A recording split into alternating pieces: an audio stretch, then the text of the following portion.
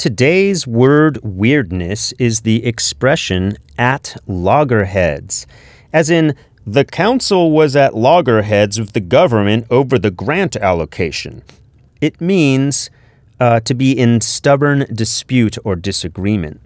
Loggerheads are also a type of marine turtle found in warm parts of the Atlantic, but they have nothing to do with the origin of at loggerheads. At loggerheads comes from medieval naval battles. The sailors would try to bash each other with these murderous weapons called loggerheads. They were long-handled devices with a big, solid ball of iron on one end that was superheated and then used to melt pitch or tar, which you would then fling at the enemy.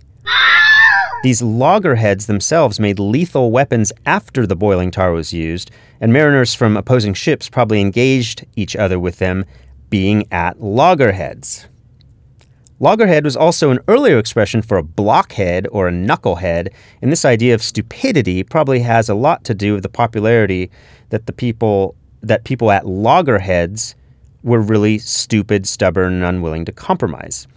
This might also be why the marine turtles are named loggerheads, because they snap and get feisty and fight and get combative whenever you try to handle them. That's it for today. New word tomorrow. Don't miss it.